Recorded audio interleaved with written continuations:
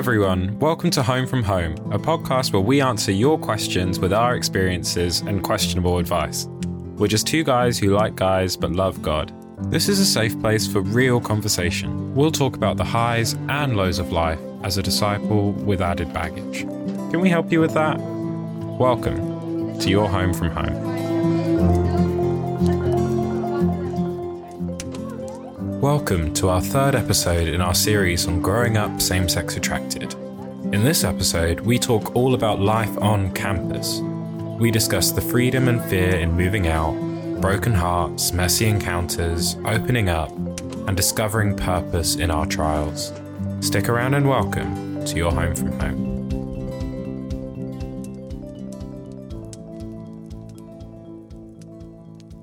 Hello, we are here. We're live. We used to be queer. Let's go. Oh my gosh. Well, I still am, really. I mean, but here true. we are.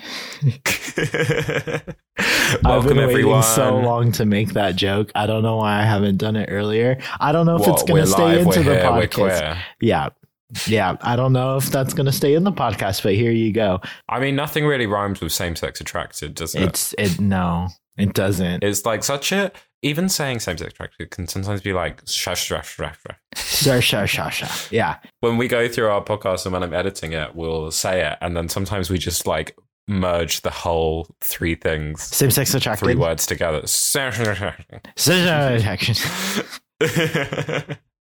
Maybe we're just embarrassed too. I don't know. I think it's just we say it so much that it's become like a colloquial. Is that the word? Colloquial term that we just like kind of just... Yeah, exactly. Wow. How are you doing? I'm good.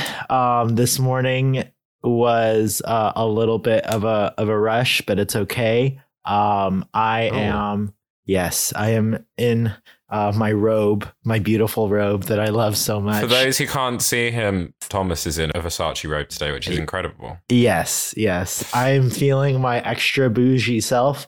It's great. There's these gold sleeves. You just look dripping in gold. Dripping in Versace. I'm like a Migos song right now. So anyways, I'm doing well. I actually am getting ready to prepare for a big interview on Monday. So please, all the people listening, Topher, pray for me. This is like a big job opportunity. It's my second interview. It's a 2-hour interview. Amazing. Yes, I am very nervous. It's a 50-minute writing portion, a 10-minute break, and then an hour panel interview. So I have no idea what I'm doing with any of it, but it's okay. Do you win 100,000 at the end of it? Like, they're putting you through the hoops, aren't they? I wish I won 100,000. I don't even get paid 100,000. I should be paid so much for this job, but no, it's a great first job. It's doing what I've been going to school for, and I'm very, very excited. By the time that Monday rolls around, I should be able to be mentally prepared. So that's how I'm doing. But enough about me. If you could see Topher right now, you would see some ears on his head. Oh my gosh. And some sleeves. Should I put on my sleeves? On your wool sleeves. So please tell me what's going on? Are we going to a convention? What's going on? Just before the call, Thomas caught me because I was making my outfit for tomorrow, because here in Greece, and especially in Crete, there's a big festival celebrating Easter, and it's like a massive carnival. And so everyone like dresses up and puts on all these crazy different outfits, and thousands of people come. And so it's usually like this huge thing, but then not anymore because of coronavirus just ruining everything. Right. So instead, I'm doing Easter. something. I know, honestly, I don't know or as Nacho Libre would say, Easters. I don't know how what I'm wearing is representative of Easter, but I made a cat costume because I'm going to go as Puss in Boots. So I'm dressed as a cat. I've cut up this scarf, which has now become my sleeves. I've got cat ears. I've got this lovely long tail. And I'm going to be wearing boots because I'm going to be a Puss in Boots, which is the idea. But yeah, just a few friends. We're going to be having it together, and it's going to be a really fun time. So I'm happy to celebrate Carnival, even in a coronavirus kind of way. But yeah, I am looking forward to that. That sounds like so much fun. I'm so jealous. I want to dress up. Maybe I should just dress up anyways. You should. I like it here because it's like, I find Halloween sometimes a bit too spooky, you know? But I like scary things in some ways. But I like the idea of like a summer Halloween. To me, that's a great time. Good vibe, that. Yeah. Sunshine and costumes instead of like dark October. Well, hopefully next year, if you're still in Crete and COVID is over, I could come and visit you and we can celebrate Carnival together. That would be a dream come true. That'd be perfect. Yeah. Even if you were back in the UK, I would come and visit you in the UK, and then we'll just pretend like we're in Crete.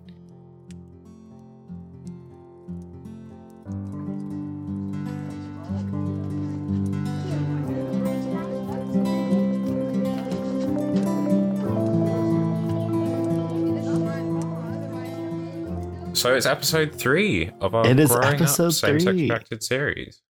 College years. Here we are, campus life. It's a lot. Yes, a lot of it is a lot, but it's a fun. I think those are some of like looking back at my college years.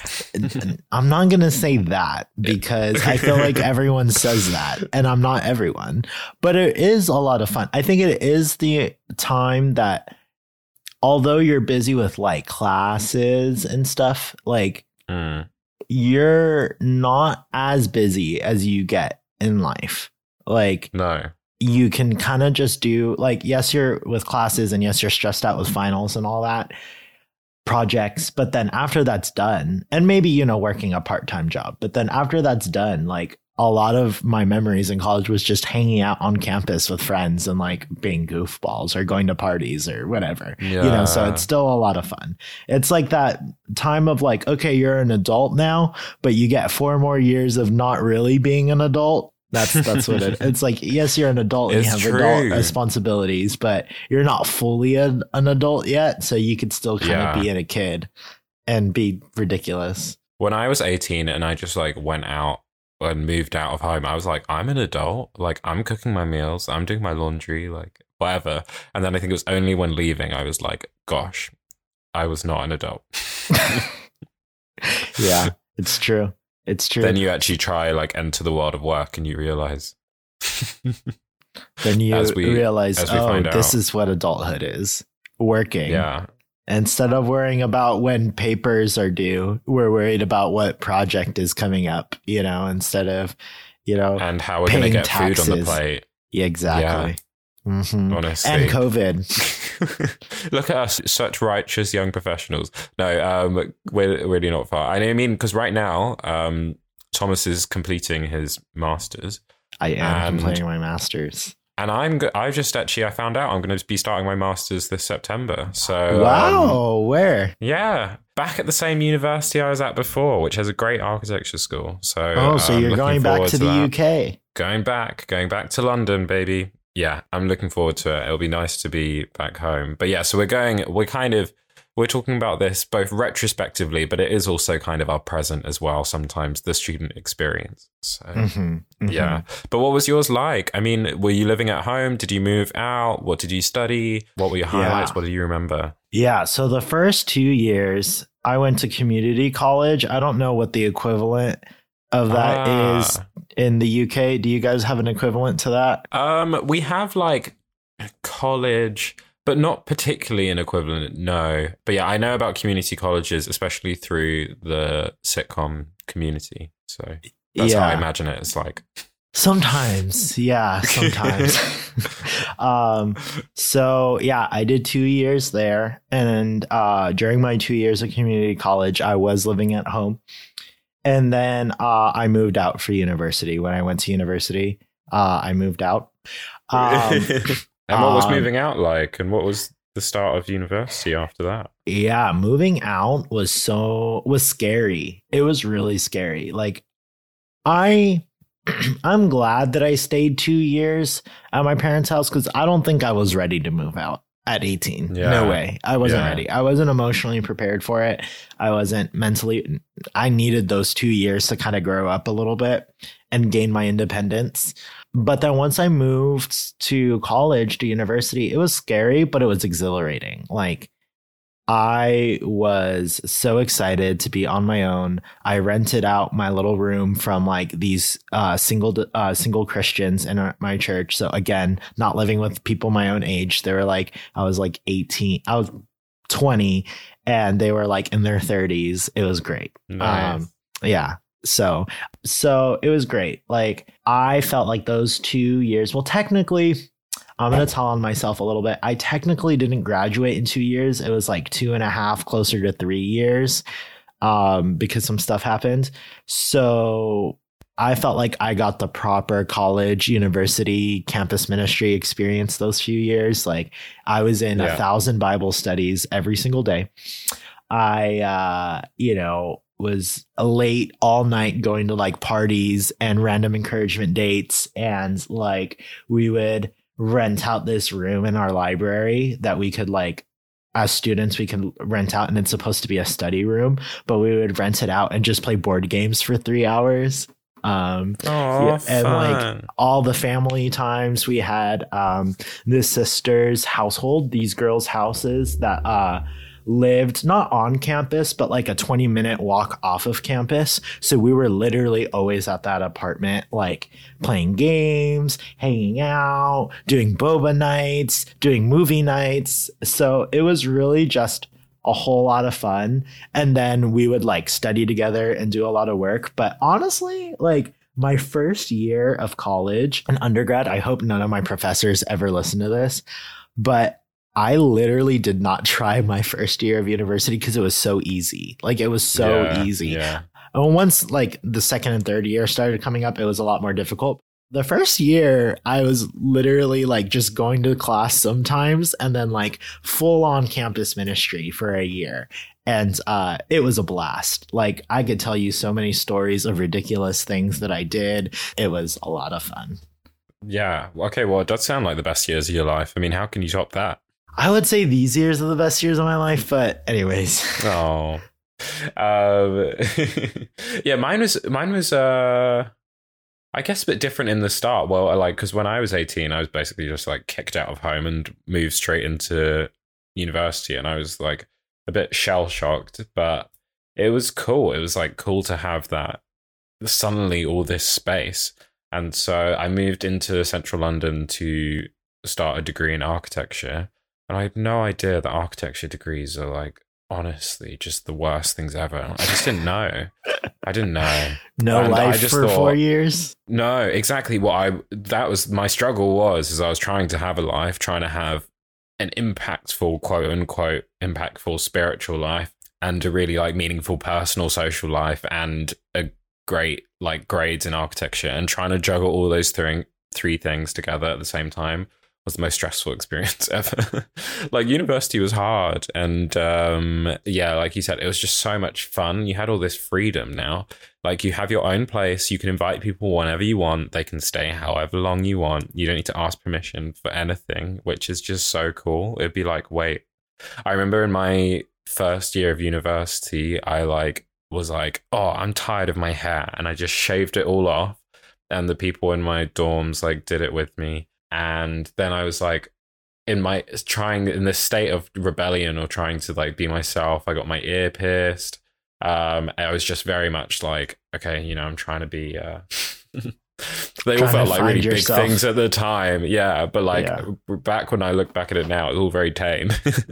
But they were like these big moments for me, and it was definitely. I found it really stressful at the start. It's just like, when you're 18, you don't need to make new friends, really. You've made your friends that you like or whatever, your childhood friends or whoever. And then suddenly you're back in you're back at it again, where it's you've got to make new meaningful friendships, which I found really scary. Both making friendships at university, but then being part of moving churches to a new campus ministry, that was scary too. I mean, it was a different region of the same church, so I knew some people, but still there were so many older people I was just so scared of. But it was a lot of fun, a lot of movies, it was spiritual, a lot of Bible discussions, trying to be in a lot of Bible studies, inviting people and stuff like that. It was also messy at times. There was one time very messy. I was in got caught in a drinking game, and I was like, I don't really know what this is, and I didn't know how to leave. And then I just show up at the sister who lived in the dorms next to me, who went to the church. I went to her place very tipsy. Please, I don't know what's going on. And so she just made me some peanut butter on toast, which was settled me a bit. There was just messy moments where it was just, what on earth, and mistakes were made and lessons were learned. But it was some great years, stressful years, but great years. But yeah, that was me.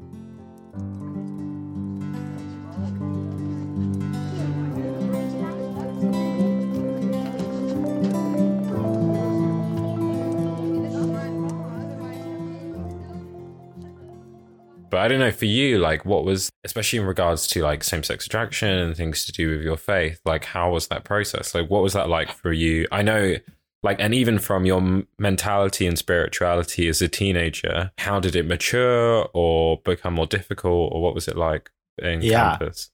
So in campus ministry, the first 2 years when I was in community college, when I said that I needed a lot more time to mature, I really meant that. So my 2 years being in this not quite college, singles, older people, my best friend and my discipler Jericho, when I was there, he was 24, 25, 24, 23, 24, something like that.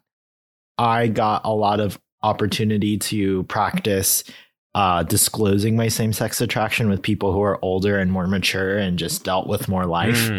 And so those 2 years were really me becoming comfortable talking about it, and me becoming comfortable accepting that fact and having so many conversations with people, and in my church, coming out to different people and talking to different people about it. And then moving to university, it was okay, no one knows me. I can kind of do whatever I want. It's up to me of who I tell. So I didn't tell people for a while. Because, I just didn't want that to be my identity, and I still don't want that to be my identity. But I was okay, when people need to know, I have no problem telling them. So I told my college minister, and at the time, this was 6 or 7 months after being part of this college campus. I did not get close to any of the guys really that quickly. Actually, no, the first person I told was my co-leader, the guy who was leading the campus at the time, my campus at the time. And I'll never forget, we went around for this prayer walk, because in our college there's this big baseball field. So we went for a long walk around the baseball fields just to pray. And I got open with him, and I was just hey man, this is what's going on in my life. This is what's difficult. This is this. And he was just so loving, so encouraging. And he was he gave me literally the biggest hug after that, and was I love you so much. You're going to be just fine, and I'm going to be here for you. And then I came out to 2 other guys who I did not like my first year of college. My first 6 months, I didn't like them. I thought that they were rude and annoying. Within the 7th month of my first year, I'll remember we had a group. It was the friend who I came out to, and then these 2 guys in there. And we just decided to be okay, we need to be more intentional about our friendship, and we're just going to be open about whatever's going on in my life, in our lives. And so I one of the guys who, one of my best friends to this day, I didn't like him at first, but still one of my best friends right now. He got open about all this sin that he had been struggling with and all this stuff that's been going on. And then I felt the courage to get open and told him about my same-sex attraction. And I was literally there crying, so nervous, because literally 2 weeks before that, these 2 guys were showing me, they were laughing at a video, and then they showed me this video, and the video was this guy going out in front of the church who was gay and like being like, I no longer am gay. I like women, and like is being really over the top and ridiculous. And they thought it was the most hilarious thing ever. And they were like kind of making fun of it. And I was over here like, well, I can't tell these people that like about this stuff because they're going to think it's a joke. So then fast forward 2 weeks of me telling them and literally crying because like of that experience. And they felt so bad. And they like helped encourage me. Those are probably two of the people that I talk about my same-sex attraction to the most. And they're both very instrumental in me coming back to the church when I left. And so college years, you know, that year was getting comfortable talking about it, being able to talk about it, and then making some mistakes, but I'll get into that later. What about you? What was college years like, same-sex attraction like in your college years? Yeah, I mean, it felt like very wide open. I think doing an artistic degree, my first like thing was like, I just, there was a lot more gay guys around. You let your rainbow show a little bit. Well, it was just like, there was just so many more people. And I was like, I haven't really seen other gay people in like real life. Like, what is this like? And they were around me. And then I was like, who are these mythical people? I know. And so it was like, what do I talk about with my identity or whatever?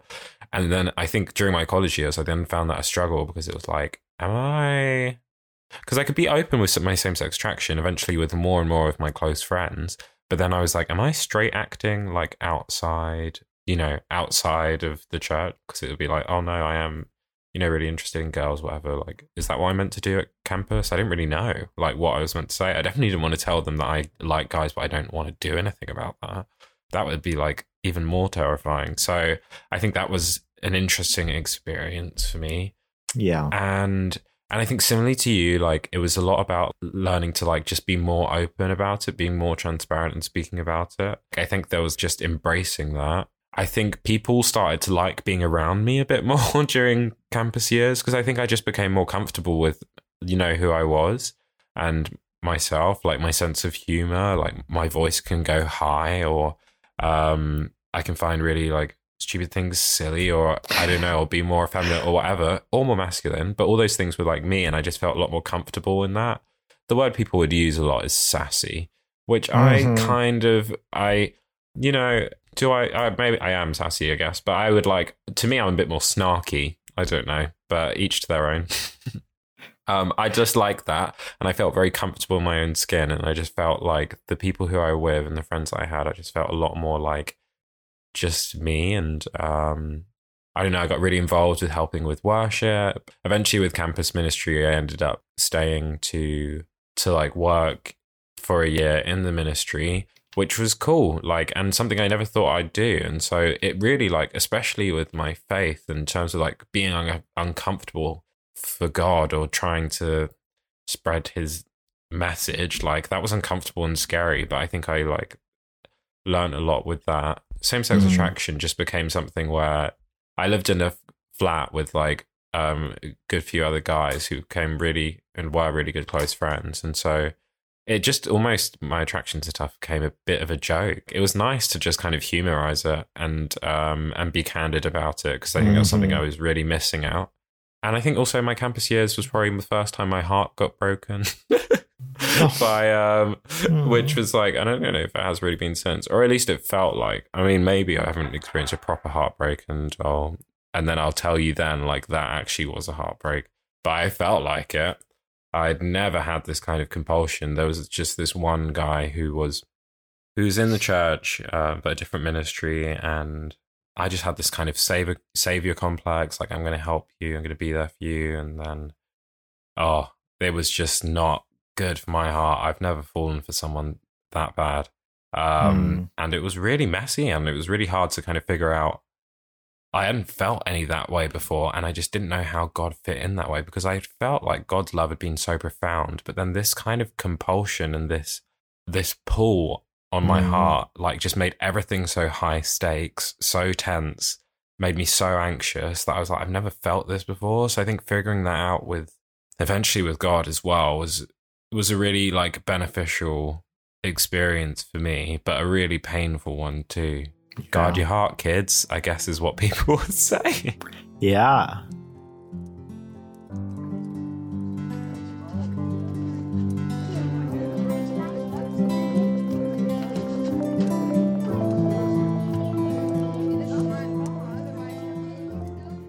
But yeah, how about you? What was like your what was your time like? What was the you mentioned some mistakes or whatever, like what were the highs and lows? Yeah. So I mean, I appreciate you talking about having like being able to joke about it with your friends. And so it's kind of great because it's like it makes it feel less high stakes, less serious, less like whatever. Yeah. Right. And so and it's not that he's making fun of me. And I think that's clear to like I want to make sure I make that clear to any listeners. It's not like you should let people make fun of you or it be demeaning or degrading in any way, but it's like just poking fun at it or whatever. Like one day we had a conversation where we were driving somewhere and he goes, I feel like every person who's gay or same-sex attracted has to have like an anthem, like a theme song.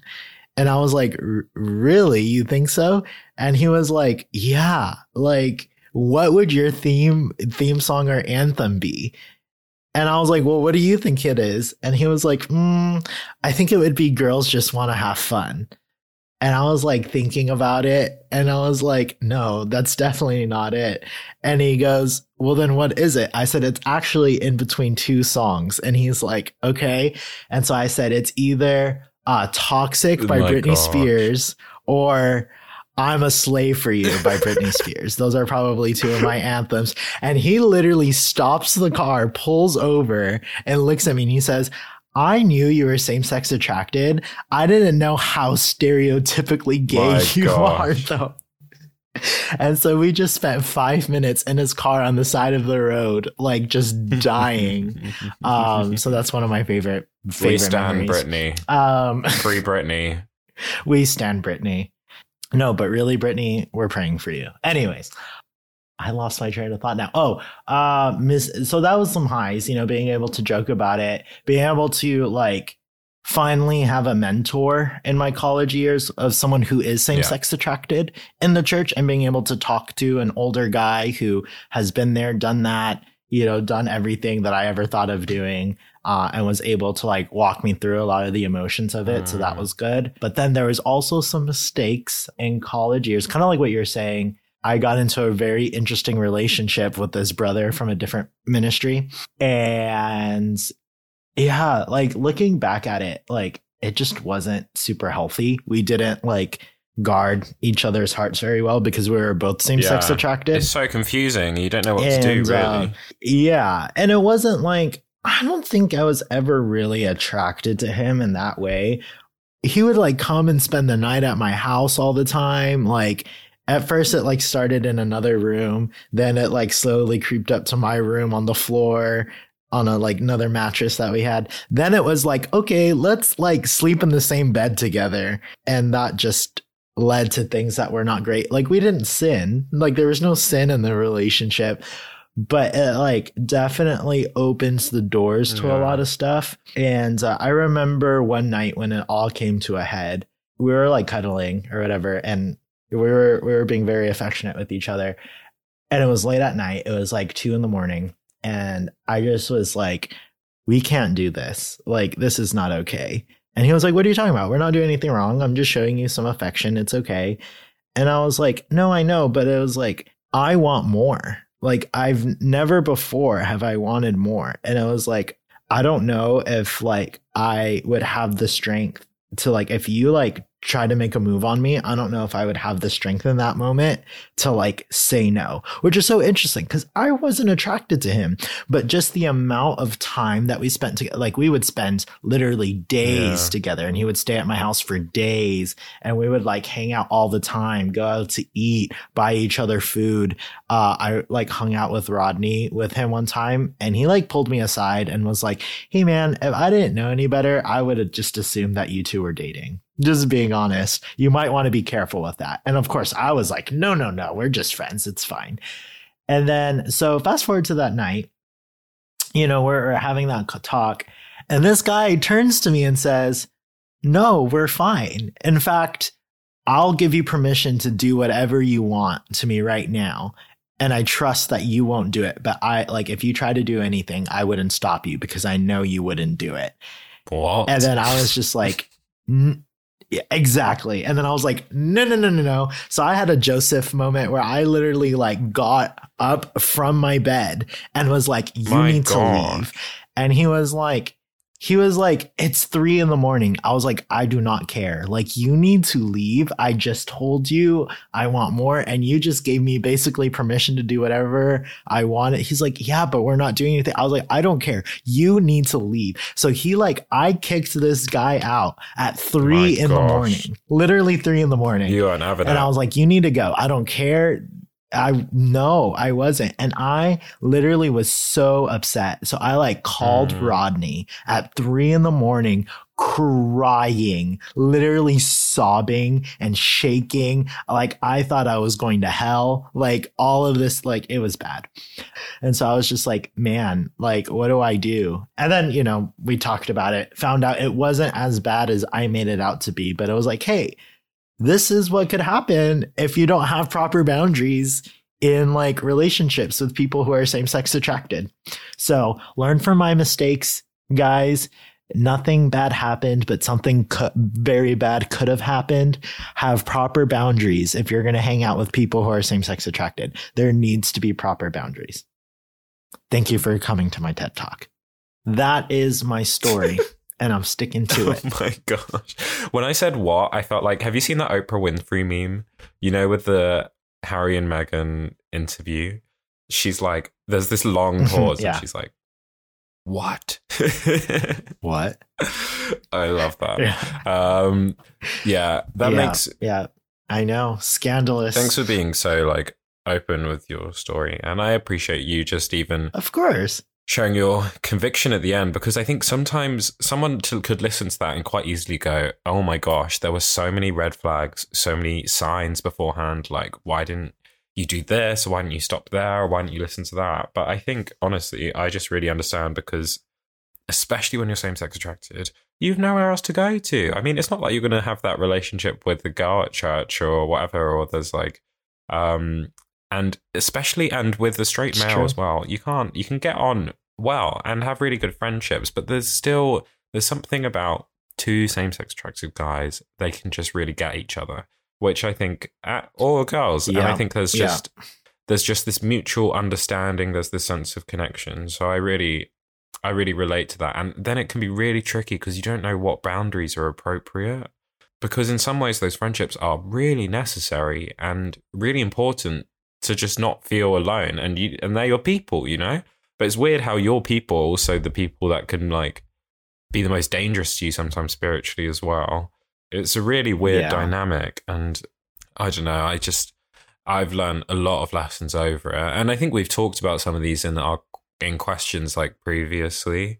I think for me, maybe what is my advice in that? For me, I don't know if I would have done anything really different. I don't know if I would have done anything really differently. I have to learn those lessons. But at the same time, I think we can protect our hearts just by being wise, and always bringing other people in, I think is just important, and listening to input. I don't think the answer is to just completely isolate yourself either, though, because sometimes it could just be okay, well, just, I don't know, join a monastery and just be a monk, and I don't think that's the solution either. There's somewhere in between where you can embrace some really beneficial relationships but actually really uphold boundaries, and I think a lot of that is bringing other people in.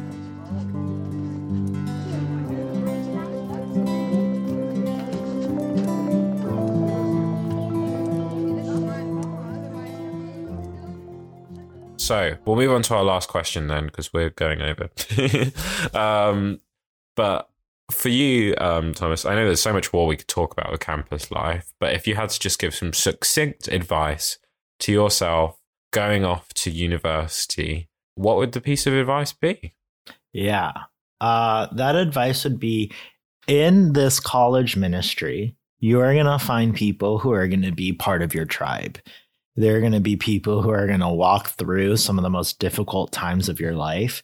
So embrace that and trust them and give them permission to go into the depths of your soul, and know that like when you bare your soul to these people, they're going to still love you and fight for you years after. So that's one. Two, I think if I could go back and do college years over again, I would do a lot more self-exploration of like my needs, emotional needs, physical needs, and being like, okay, how can I meet my emotional, physical, and relationship needs in a healthy way? Because I think college years, I like learned all of the unhealthy ways to meet my needs. But I didn't have the tools and the emotional maturity to understand. So I think I would have made sure I did that self-assessment earlier and just really just process where same-sex attraction is coming from, what needs do I have that need to be met, and know that there are people in your life who want to help meet those needs in a very healthy, safe way, and allow yourself to be vulnerable and voice what you need. That's my advice. Wow. Welcome to my TED Talk. Yeah. Thank you. I think for me, I would say, like, have a lot of fun, enjoy yourself, enjoy your independence, like, express yourself, do things like shave your head, get your ears pierced, get a tattoo. I don't know. I wish I did. Like, just enjoy that expression, enjoy being open with people and letting people into your life. Like, but then also sometimes be careful, because I think I reached a point where I would just start sharing it with, you know, anyone. And then I'd be like, oh gosh, I just gave a really deep and vulnerable part of myself to someone, and they really didn't reciprocate any kind of vulnerability. And I was like, you didn't deserve that. So I think also just know that you and your story is a gift to people that you can choose to give to people or not. You don't, like, ultimate vulnerability is not always like the most best state to be in. Like, your story is a gift and something that you can really share. And I think something that I had the amazing experience of is like studying the Bible, especially with people who were also same-sex attracted. And I think like God is really going to use, this guy would say, your mess to bless. Like, you will be able to use these different things that have caused you a lot of pain to really bring hope and joy to other people. And I think, you know, I think you're going to be able to find a lot of purpose during these years, especially with your same-sex attraction. Like, the thought of us doing this podcast back then, or having this kind of reach with these discussions, like, I would just never have dreamed of back at campus. So I think I feel very grateful to God. I think that's it. That's all the time we have. That is it. Thank you so much for listening. Thank you so much for your continual support. Thank you guys for giving us a platform to like talk about. I don't want to say we're influencers because that sounds like Gen Z. Yeah, Gen Z. We're influencers. You know, we're so trying. I am Gen Z though, right? And you're a millennial. I'm a millennial. Support us on Patreon. You know, maybe we should have a Patreon.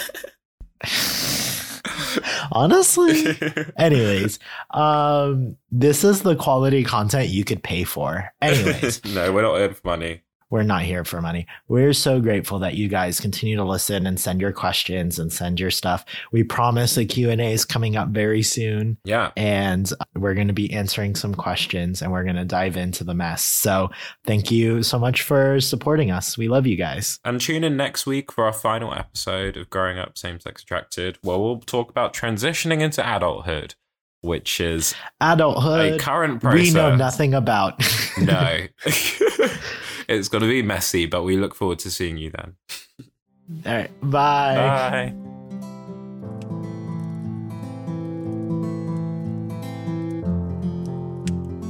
Thank you for listening to Home from Home. We'd love to hear your questions. Please submit through the link in the description.